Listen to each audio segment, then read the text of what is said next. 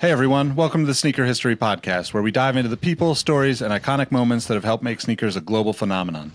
If you've ever told someone that you like their kicks, then you're in the right place. Before we lace up this episode, here's a little teaser for you. Stick around to the end of each episode for the last shot question. It's a chance to test your sneaker knowledge and engage with our community. I've also recently started a newsletter to share my knowledge from nearly 2 decades of experience working in the footwear industry. You can find the link to that below or go to sneakerhistory.com/newsletter for a weekly deep dive into the biggest topics in the sneaker business. All right, now that the business is taken care of, grab your favorite pair of kicks and let's get started with the episode.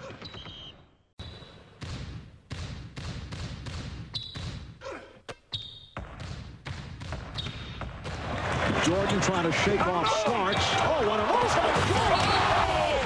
LeBron James with no regard for human life. Final seconds. Bryant for the win. Iverson against Gill. The crowd on its feet. Allen for the win. Welcome to the Sneaker History Podcast. What up, what up? Welcome back to the Sneaker History Podcast. My name is Nick Ingvall, and I'm with my guy, Mike Guillory, tonight to talk some sneakers. What's going on, man? How you doing?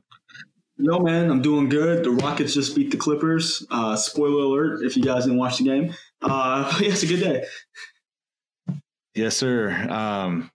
Got a lot of interesting news on the business front tonight to talk about. So we'll get into that in just a minute. But we wanted to, as usual, shout out a review that was left for us on iTunes. This one's from Germs Face Killer, and it says, "Really enjoy the history lessons and the insights these guys have. I always feel like I've learned something after every episode, and it gives me a better appreciation for the sneakers aside from the way they look." Shout out to Germs Face Killer.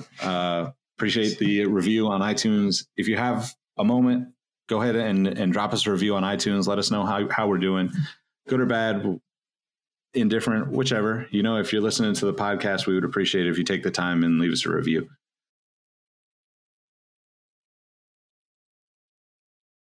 If you're really interested in more of the podcast, you can also check out our Patreon page, patreon.com/sneakerhistory.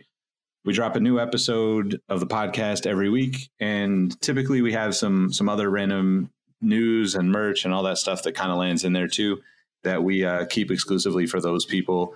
And it's as low as $5 a month. So head over there if you want to support us in that way. Yeah, go ahead and do it. You guys won't be disappointed. We got a lot of interesting things, a lot more humor in there as well. So you guys let us know how you like it, and we appreciate you. Yeah, definitely. And if you check out this week's episode on Patreon too, we do a thing where, people can ask us to go a little bit deeper on subjects that maybe we don't touch completely on the regular podcast, or maybe it's just something they're thinking about. So if you're a Patreon member, you can leave us, suggestions for topics, questions for us to discuss, and you can even, have us help you hunt down sneakers if you're looking for random sneakers or whatever. So anyway, yeah, check us out on patreon.com/sneakerhistory. So let's see, I think we got so much news going on here. Where do you want to start, Mike? Heck, let's go ahead and you want to start with our boys at Nike cutting off Amazon? Yeah, let's do it. Yeah, so it looks like Nike has come out, and I guess you were able to buy, sneakers directly from Amazon as opposed to going to the Nike website. And of course, Nike's doing their best to cut out the middleman. But it looks like Nike will stop selling their product directly to Amazon, which is going to end the 2-year relationship with the retailer.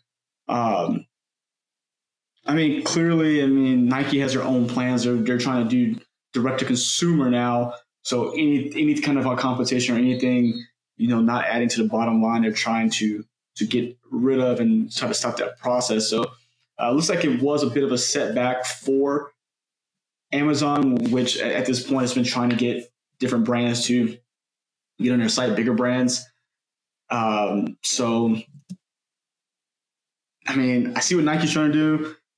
see, that kind of sucks for Amazon, but I mean, it's kind of hard for me to shed a tear for Amazon knowing how much people buy from them on a daily basis, not just sneakers. I mean, I've never gone to Amazon looking for sneakers. Maybe I'm in a minority on that one, but good thing is if that's where you bought your Nikes from, you're in luck. They're not going to be taking those goods off. So anything that's been, already in their inventory is going to still be available to be sold. And then independent sellers, so if someone's reselling something through Amazon, which I didn't know they did, I guess they're still going to be able to do that as well. What do you think about that, Nick? Did you ever buy a pair off Amazon?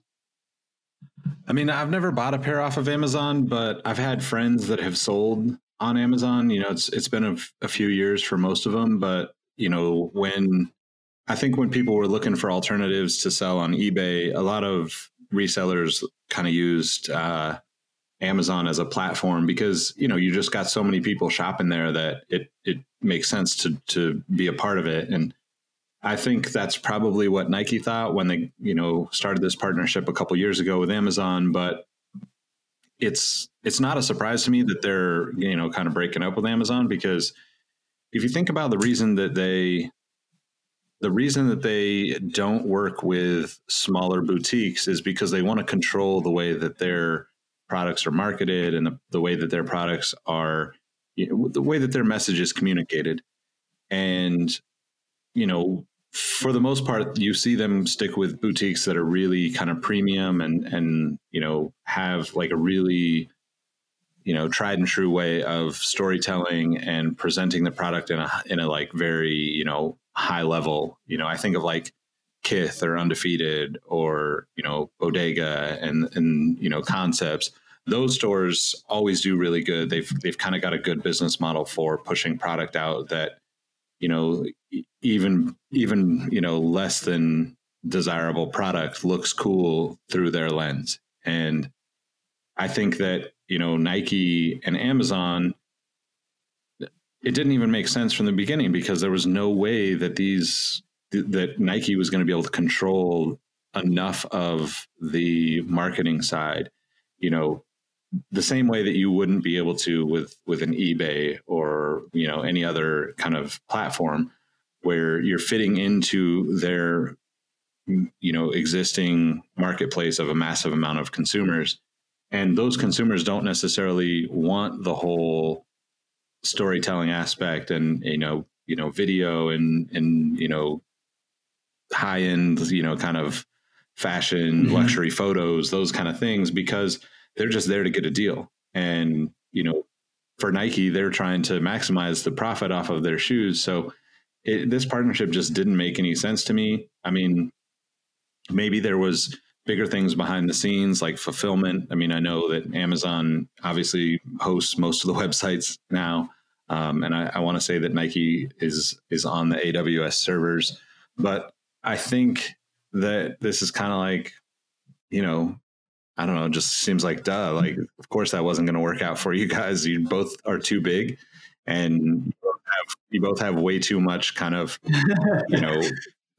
strict guidelines and direction as to the direction for your companies, and that makes total sense. Like, the partnership to me just didn't make sense from the get-go. Yeah, and if you guys wonder why I'm kind of laughing, Nick sent me this very amazing listing from Amazon Fashion of the number 66 Town men's fashion performance lightweight basketball shoe. Fire. And it is the complete and utter ripoff. Oh yeah, it is a $59 version of the Jordan 13. And the best part of the description is going to say, "These are not Jordan. If you care, please don't order. Thanks." Yeah. Maybe that's one of the reasons they're trying to get out of there. They don't want people getting the misconception that, just a person who's not brand savvy, not saying that you have to be, but just someone who's not, someone who's just literally market for a pair of shoes. They don't want them getting confused with a real Jordan 13 with some knockoff model that someone's put out. They don't want to be associated with something like that, and they don't want to lose sales because they'll see a 13 for $200, then they'll see this beautiful knockoff for $59 person looking for a deal, like Nick was saying, is, hey, I'm going to go with the $60 version. It looks like the same thing with a couple small differences. I don't care. I just want new shoes. That's definitely got to be a part of it. You know, Nike, none of these brands do a really great job of policing all the fakes that are out there. And, you know, it'd be impossible for them to really go after everybody. But it seems pretty obvious that there's, you know, no shortage of knockoffs, you know, Nike knockoffs on Amazon. So, you know, putting your own product, you know, on the same, you know, digital shelf as those is not a good look for Nike. And, you know, you can imagine it, like, you wouldn't see Nike, you know, doing stuff down on Canal Street in New York City where all the knockoff stuff is. It's just not, you know, not a, it's not a good look for their brand to be next to all that stuff.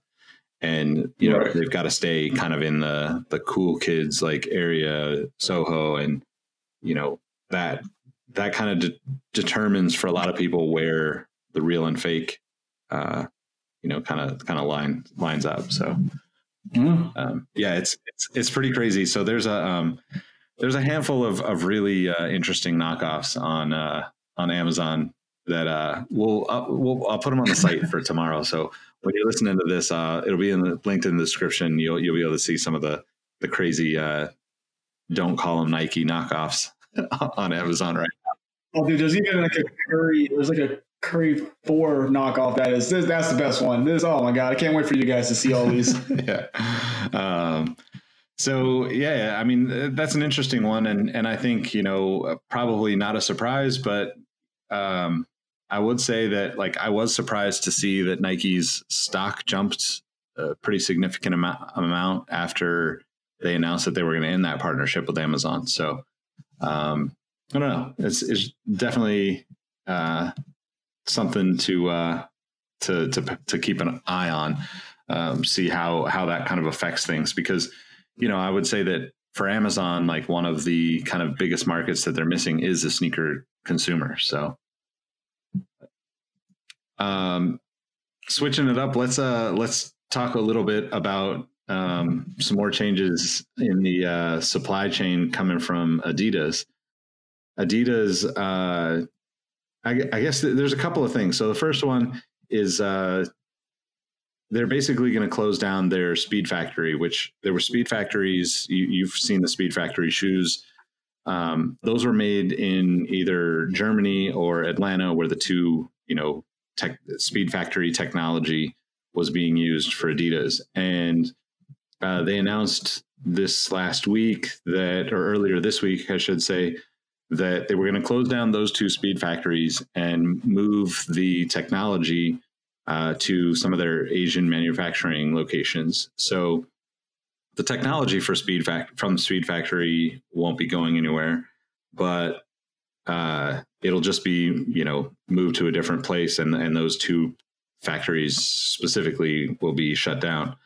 And there was an interesting kind of quote that I wanted to read from Martin Shankland, who's a part of the board at Adidas. So the Speed Factories have been instrumental in furthering our manufacturing innovation and capabilities. Through shortened development and production lead times, we've provided select customers with hyper-relevant product for moments that matter. This was our goal from the start.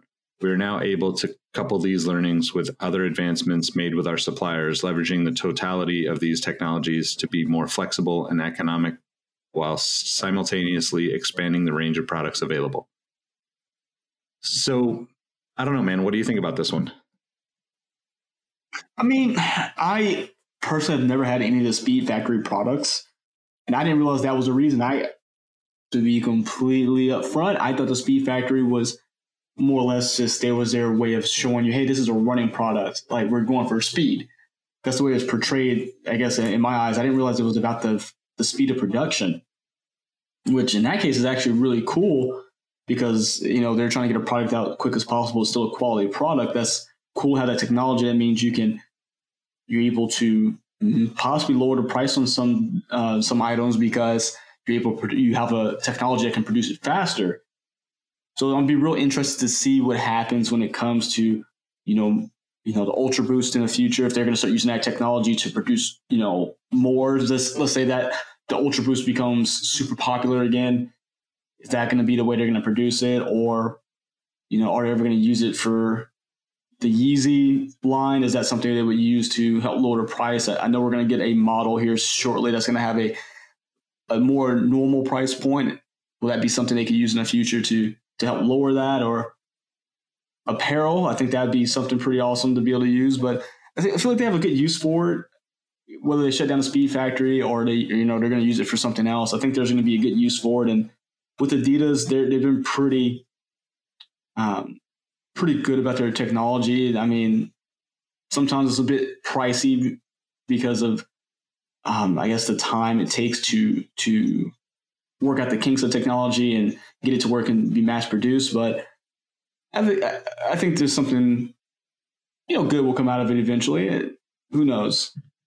Yeah, it is kind of interesting because I think of the way that people are buying merch for, like Astro World or Sunday Service or any of this stuff where it's like, it's showing that you were there and you were a part of the event and all that. And I think that's a huge trend that's not going away. I think that people want to be a part of like in-person activations, events, concerts, sports, whatever that is. And products and merchandise and all of the things that go along with it just become a way to show that you were a part of something.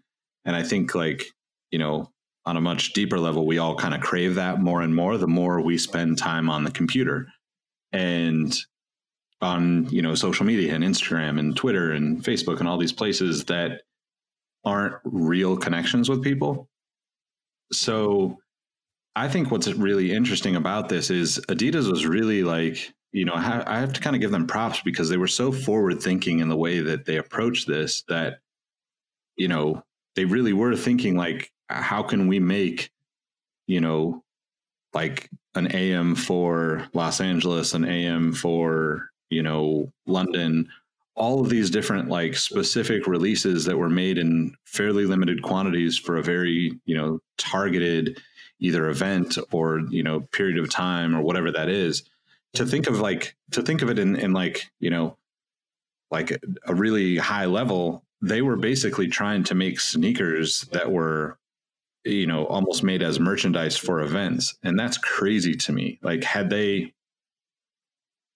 gotten, really gotten to be really successful in doing that, it could have been, and maybe it still has the potential to be a total game changer about the way you release product, right? I think that we're all kind of craving new ways of releases, and we'll actually talk about that in another topic in a little bit here. But we all seem to run into similar frustrations, whether that's from bots or just a lack of opportunity to buy things, or the sneakers app crashing on the Nike side. Like the Adidas app just is equally frustrating when you try to buy Yeezys in a lot of places for people. So this really has potential to be something incredibly special. I think that, being optimistic about it, them moving this into more traditional, like, product production flow and manufacturing flow means that, you've got the time that it takes to, ship from overseas, where, having someplace in Atlanta, you can pretty much hit anywhere in the US within, a few days shipping time. Same thing with Germany. You can hit almost any place in Europe within a few days shipping time. So that's the downside to them moving this technology back to like their more traditional Asian manufacturing plants, because now you're still in that same, like, okay, this is going to take some time to either get shipped over, or, you're going to pay a lot more to have it air freighted over, whatever that looks like. That's definitely the downside. If they're able to somehow minimize that shipping time from the factories and speed up the process of manufacturing the way that the Speed Factory really worked, then there's still a huge, chance that this becomes a much bigger thing for them. And, maybe they're able to scale up and even do more stuff more quickly, which could be really interesting, thinking about like, Kanye's Sunday service or something like that, where, you already have this kind of ongoing tour. How do you create product that lines up with Kanye's own merch that he's selling? Can you release a Yeezy at, let's say, the top 5 or whatever stops on the Sunday service tour? Like that would be an amazing thing for Adidas to accomplish. And for, something like this seems like it could be a step towards actually making that happen in an affordable way, right? Like the cost of manufacturing in, Atlanta or in Germany, I can only assume is like exponentially more than the cost of manufacturing in one of the, facilities they've been manufacturing in Asia for, whether that's China or Vietnam or wherever else. The cost is got to be hugely different. So I think that probably is the kind of end all be all of like, how do they, of them choosing to let go of the idea of those two places. Yeah. I mean, if they can get that to be used for different merchandising events, it'd be way nicer to buy a $20, tour t-shirt from, Kanye, Pusha T, heck, Childish Gambino, whoever, as opposed to me paying a $50 tour tee because it takes X amount of time for production and freight. So let's get that moving, because I don't like buying $60 Gildan t-shirts. Yeah. So switching it up, we've got a couple of more stories from both Nike and Adidas, but I wanted to jump back over to the Nike side of things for this next news article. We've all seen like the struggle of the sneakers app. We've all experienced it firsthand, probably, if you're listening to this show. So Nike just unveiled a new S23 NYC studio in Brooklyn that I think it's in Brooklyn, or is it in Manhattan? I thought it was Brooklyn. Oh no, South Street Seaport. So it is in Manhattan. Oh. So basically the S23 NYC studio is going to be dedicated to evolving the future of sneakers app. And what that means is just a lot of interesting stuff that is potentially going to come from this new state-of-the-art facility. Mike, you want to talk a little bit about it? Yeah, fix the sneakers app. No, in all seriousness, it's actually really cool because it's actually going to house, I think, between 85 and 100 employees dedicated to the sneakers app. And what the goal is to do is to basically review the trends of what us as the consumer are doing on sneakers app, the way we're swiping, what we're clicking on, what we're liking, so on and so forth, what we're purchasing, and to build and produce not only content, but products based on the things that we're liking. Their example they gave was that they actually saw that there was a large use of the sneakers app in New York by consumers of Dominican descent, and they actually produced a sneaker that was, show some heritage to, the Dominican line, the Dominican lineage, and it was a hit with those customers. It was just a little experiment to see how it worked, but beyond that, it's showing that Nike's really focusing on that predictive sale. They want to know what we want kind of before we know it almost. So if you're looking at a bunch of Jordan 1s on your page and that's what's going to happen, we may see an influx of, I know we get a lot already, but we may see an influx of more Jordan 1s and, maybe, better colorways, because sometimes we get a little testy about the colorways we get, or maybe they're going to see there's a bunch of people looking at running shoes. So maybe they'll start producing more classic runners and, better colors, better collaborations, so on and so forth. But the goal is to, of course, be number one in market share, but they're doing it in a way that we always want them to listen to us. Well, this is how they're listening to us. So I say, be aware when you're swiping and clicking through sneakers, just to know that, hey, they're looking at what you're looking at. So I guess be mindful if that makes any sense whatsoever. Yeah, I mean, I think this is kind of like, something that everybody should be thinking about. It's not coincidence that when you talk about, whatever it is you're talking about in your house with all your smart devices listening, that stuff starts popping up on your, ads on YouTube, on the internet, whatever that is. I don't think that it's a bad thing. I think that most of the time it actually, kind of helps. But I think to some extent, it is just something you should be thinking about, not in a shady kind of way, but like it data is used to, target you on every kind of in every angle that it possibly can. Right. And I think that, for the most part, if the companies do it well, it's a good thing and you never have to think about it. And, hopefully Nike is able to do that. It's a little tough with sneaker consumers because generally, like, we're all so different that, you can't really pinpoint and say that like, this is the stuff that, I would buy or he would buy, because it's such an emotional thing. It's not, something that you can just kind of say, oh, well, he's from this neighborhood, so he's going to buy this.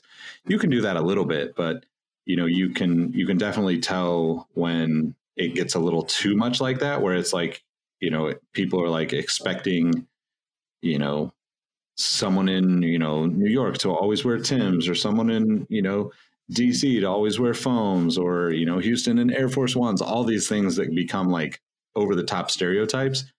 Like to a certain extent, they exist because there's truth to them.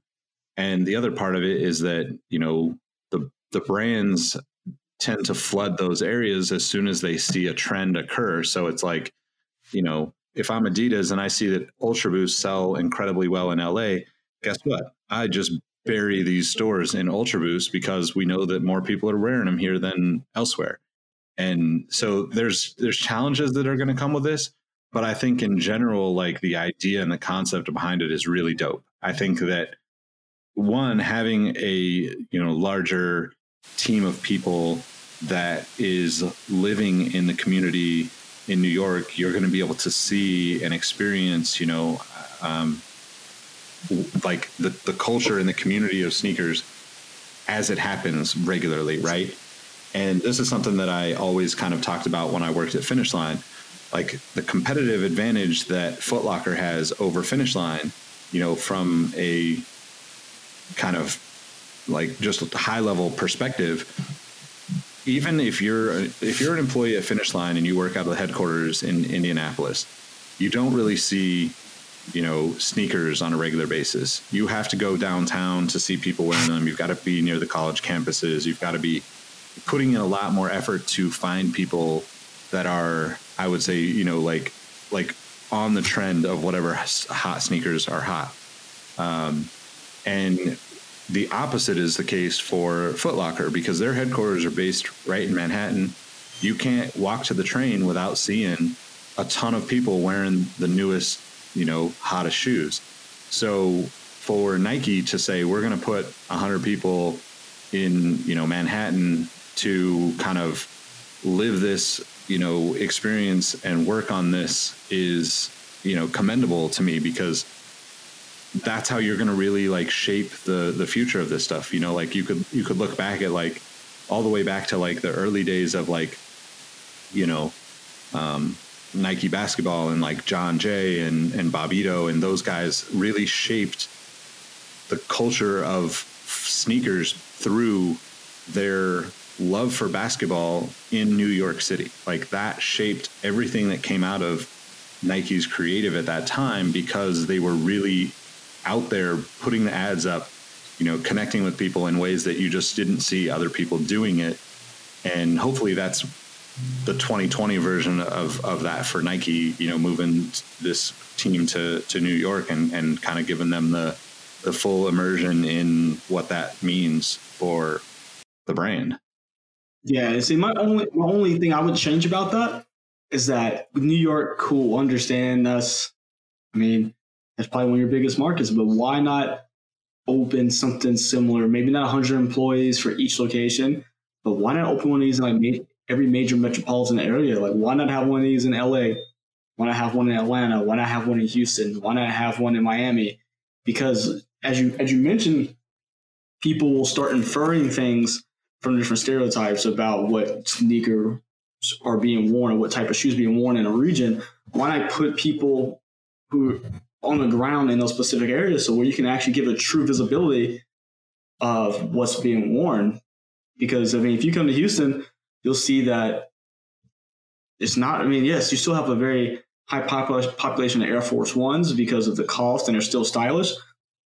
But there's been a very huge emergence in high fashion sneakers. There's been a stupid amount of surges in Jordan 1s over the past couple of years. Like, I feel like that this should be something that should be spread out to get a true visibility of what the consumer is doing if they're trying to regionalize deals. I mean, one example that did a great regional product that Nike just did was the Kyrie 6. From just first look, I mean, they were able to capture those cities in a nutshell. Like, I look at the Houston pair, and it captures like just some of those things. You have like on the strap, the gold strap that represents like the different, the wheels on the custom old school cars that a lot of guys have. You look at the inside of one of the medial sides. I can't remember the left or right shoe, but there's actually an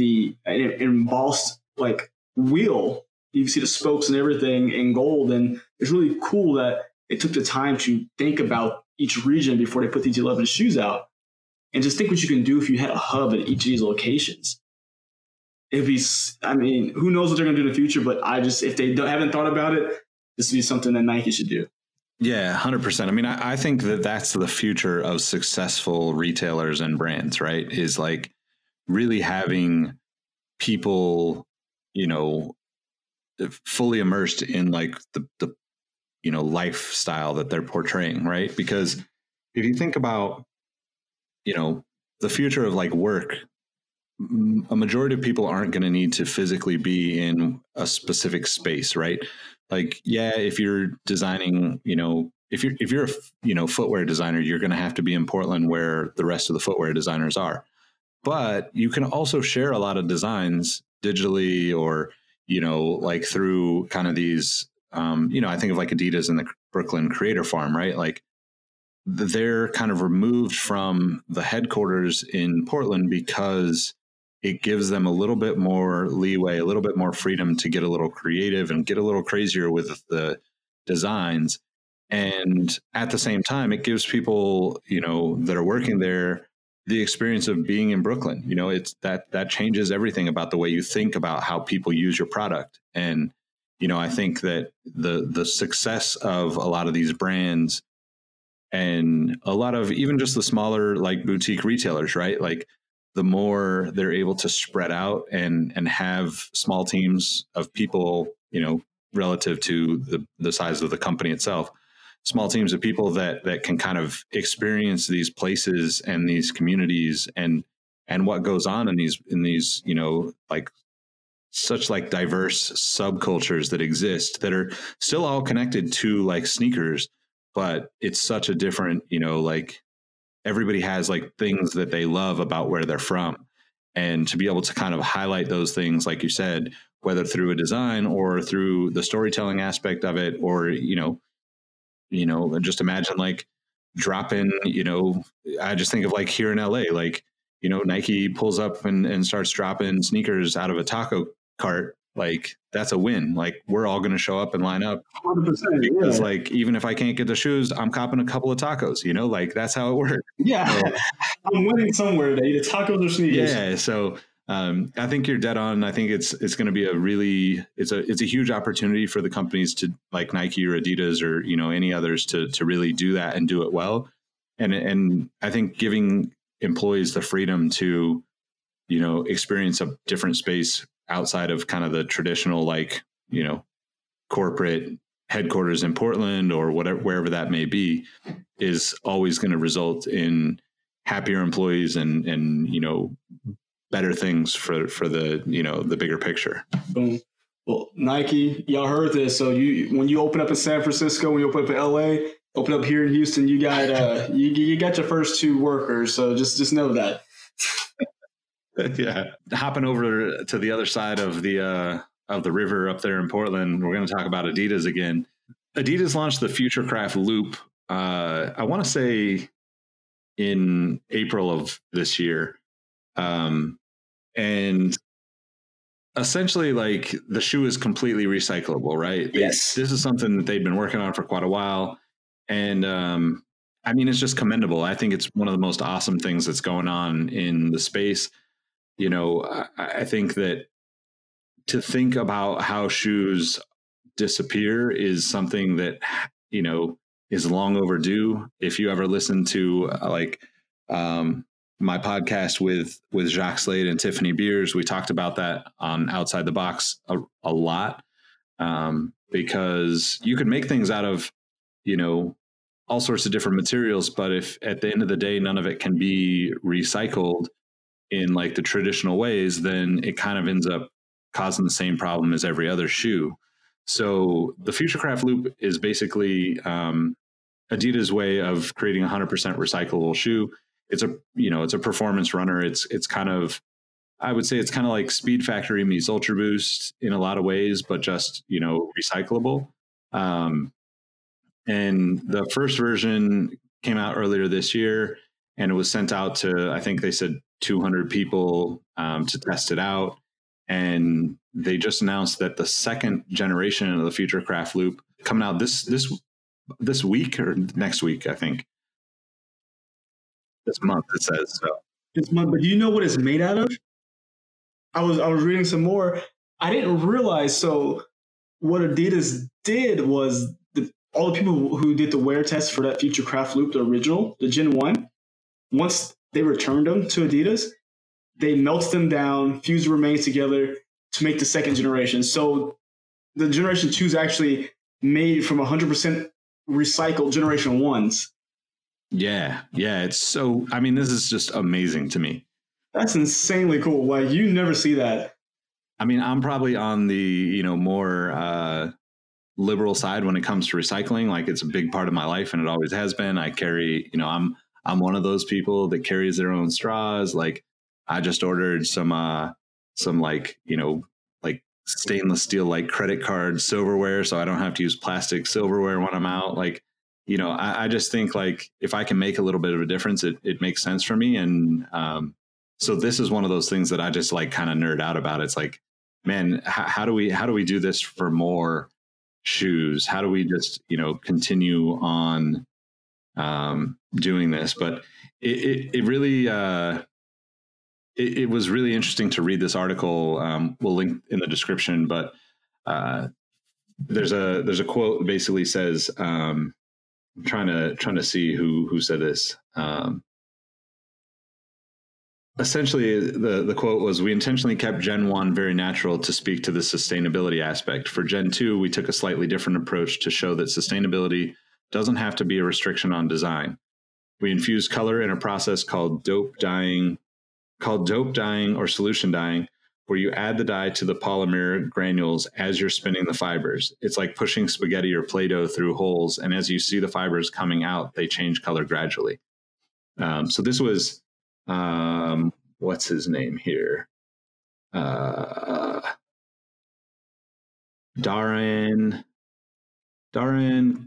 Kairupanathan. I don't know how to pronounce his name, but you know who you are, sir. Yeah, but he followed up and said, "This will help us learn on the impact of color on recyclability. When we get these shoes back, we'll truly understand what the impact of including this blue has on the process with the recycled material coming out." It's like so over the top, forward thinking, and paying attention to all the details that you don't really think about in terms of what it would take to create a truly sustainable, recyclable shoe. I don't know, man. I think it looks pretty dope too, to be honest. Yeah, it's a clean looking shoe. I like the way the Boost raises up in the medial side, right at the arch of your foot, to give a little bit more support. It's pretty cool looking. my favorite part of the shoe, actually.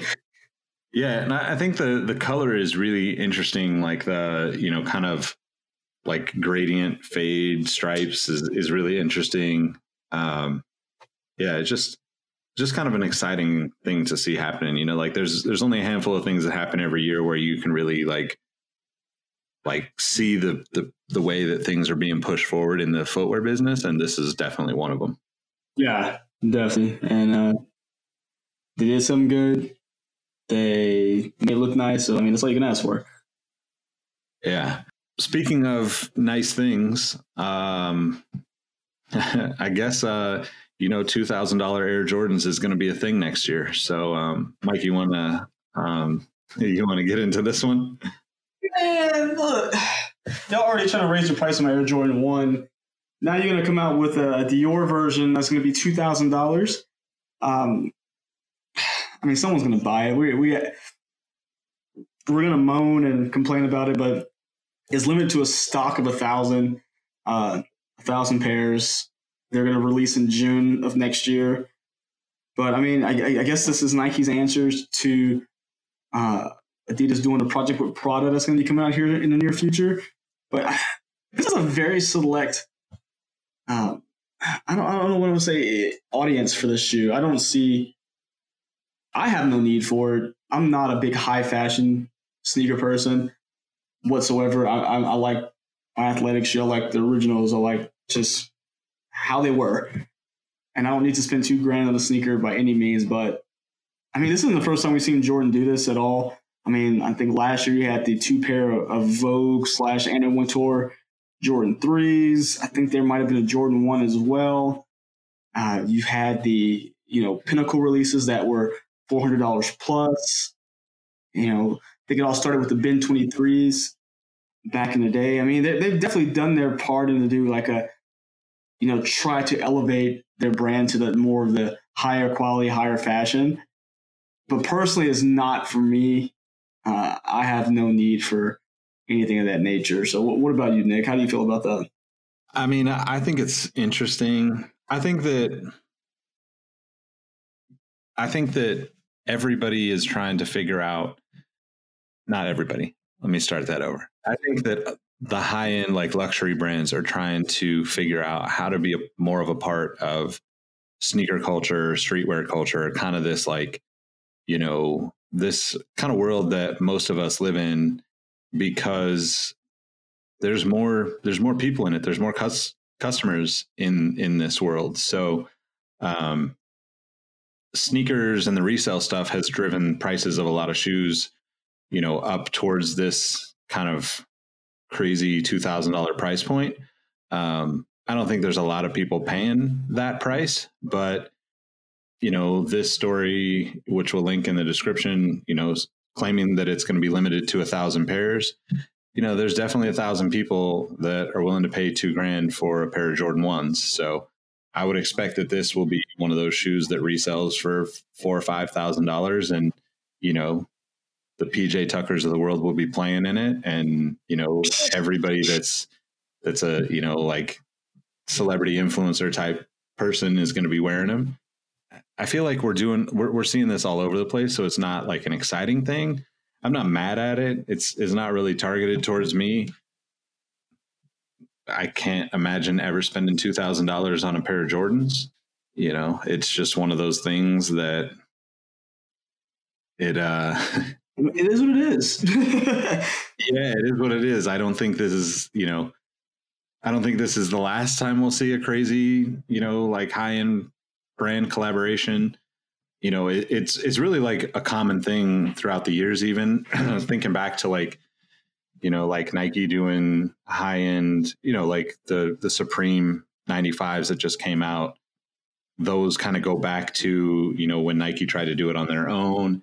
And now the way that collaborations work, it makes more sense to have a Dior attached to it that, you know, you can justify the high price tag. It. Yeah, exactly. So, and you know, like this is kind of like we talked about a little bit before, you know, it's just a thing. It's going to happen. It's going to continue to happen. You know, like people are, you know, looking at, I think like, you know, these brands see people like the Shoe Surgeon or Dank Customs, Jake doing, crazy rebuilds of shoes with premium materials, and, Hoop Fresh on Instagram, like all three of those guys. And, I'm can't name every customizer that's doing really cool shit right now, but like, there's so many people that are literally rebuilding shoes from the ground up with like premium materials and custom colors and, adding a ton of value to a shoe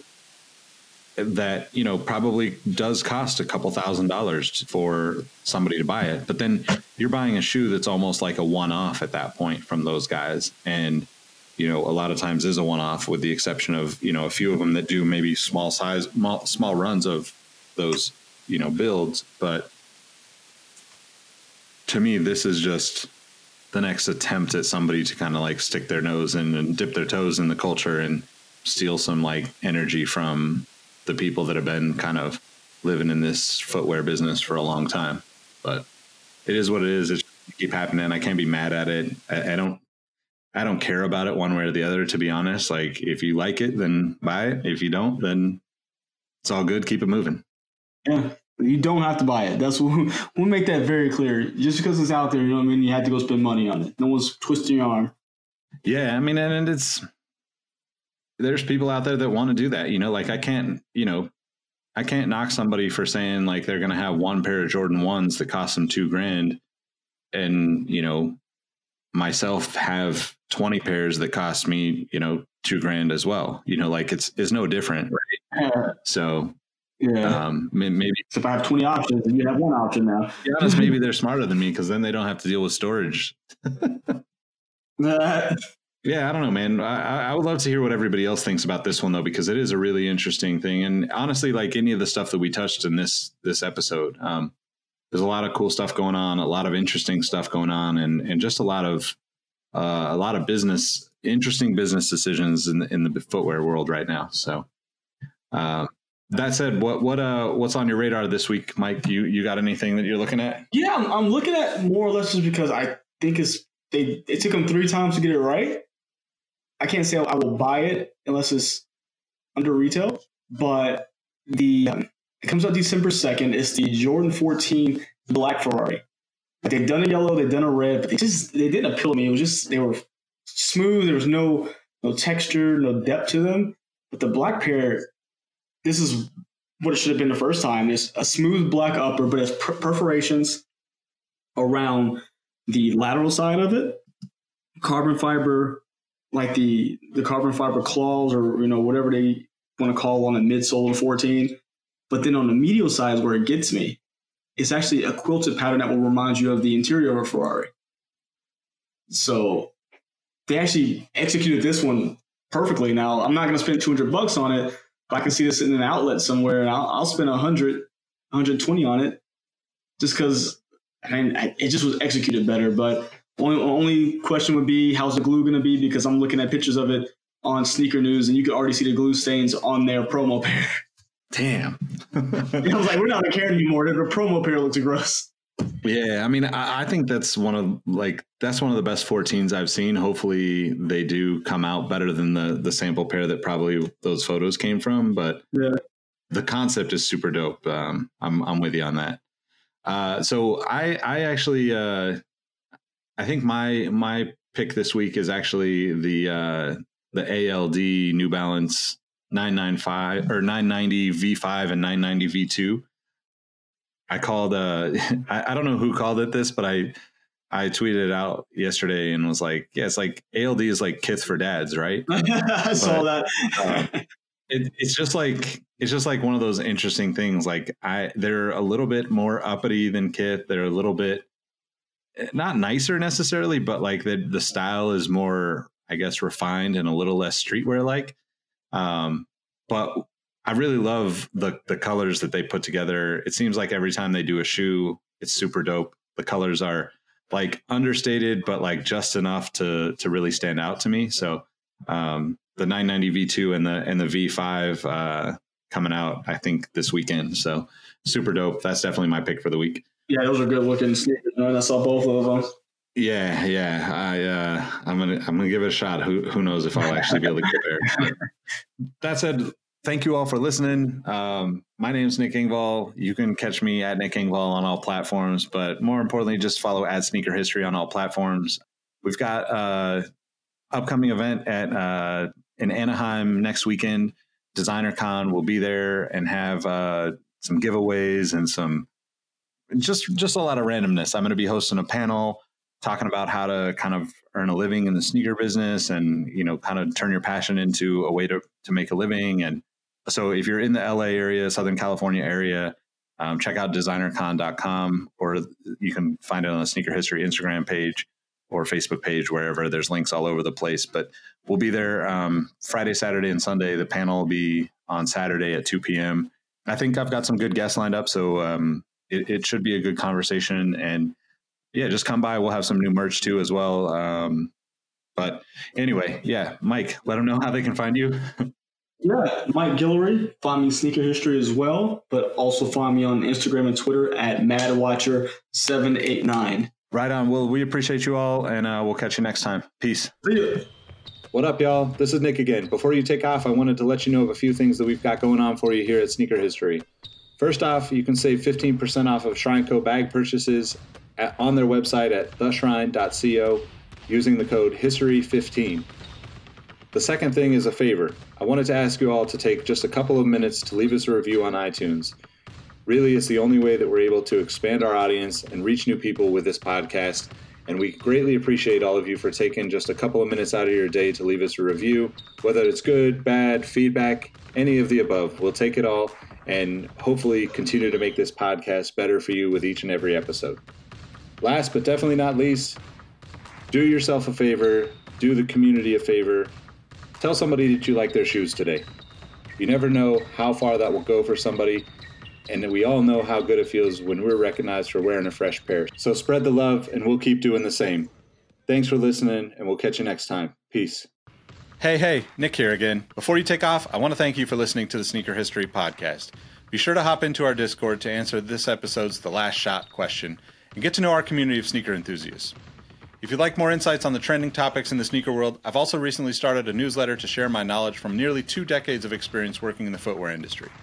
You can find the link to that below or go to sneakerhistory.com/newsletter. And last but not least, tell someone you like their kicks today. You never know how far a simple compliment can take you, and we all know how good it feels to be on the receiving end of some appreciation. Thank you for all the support, and we will catch you on the next episode. Peace.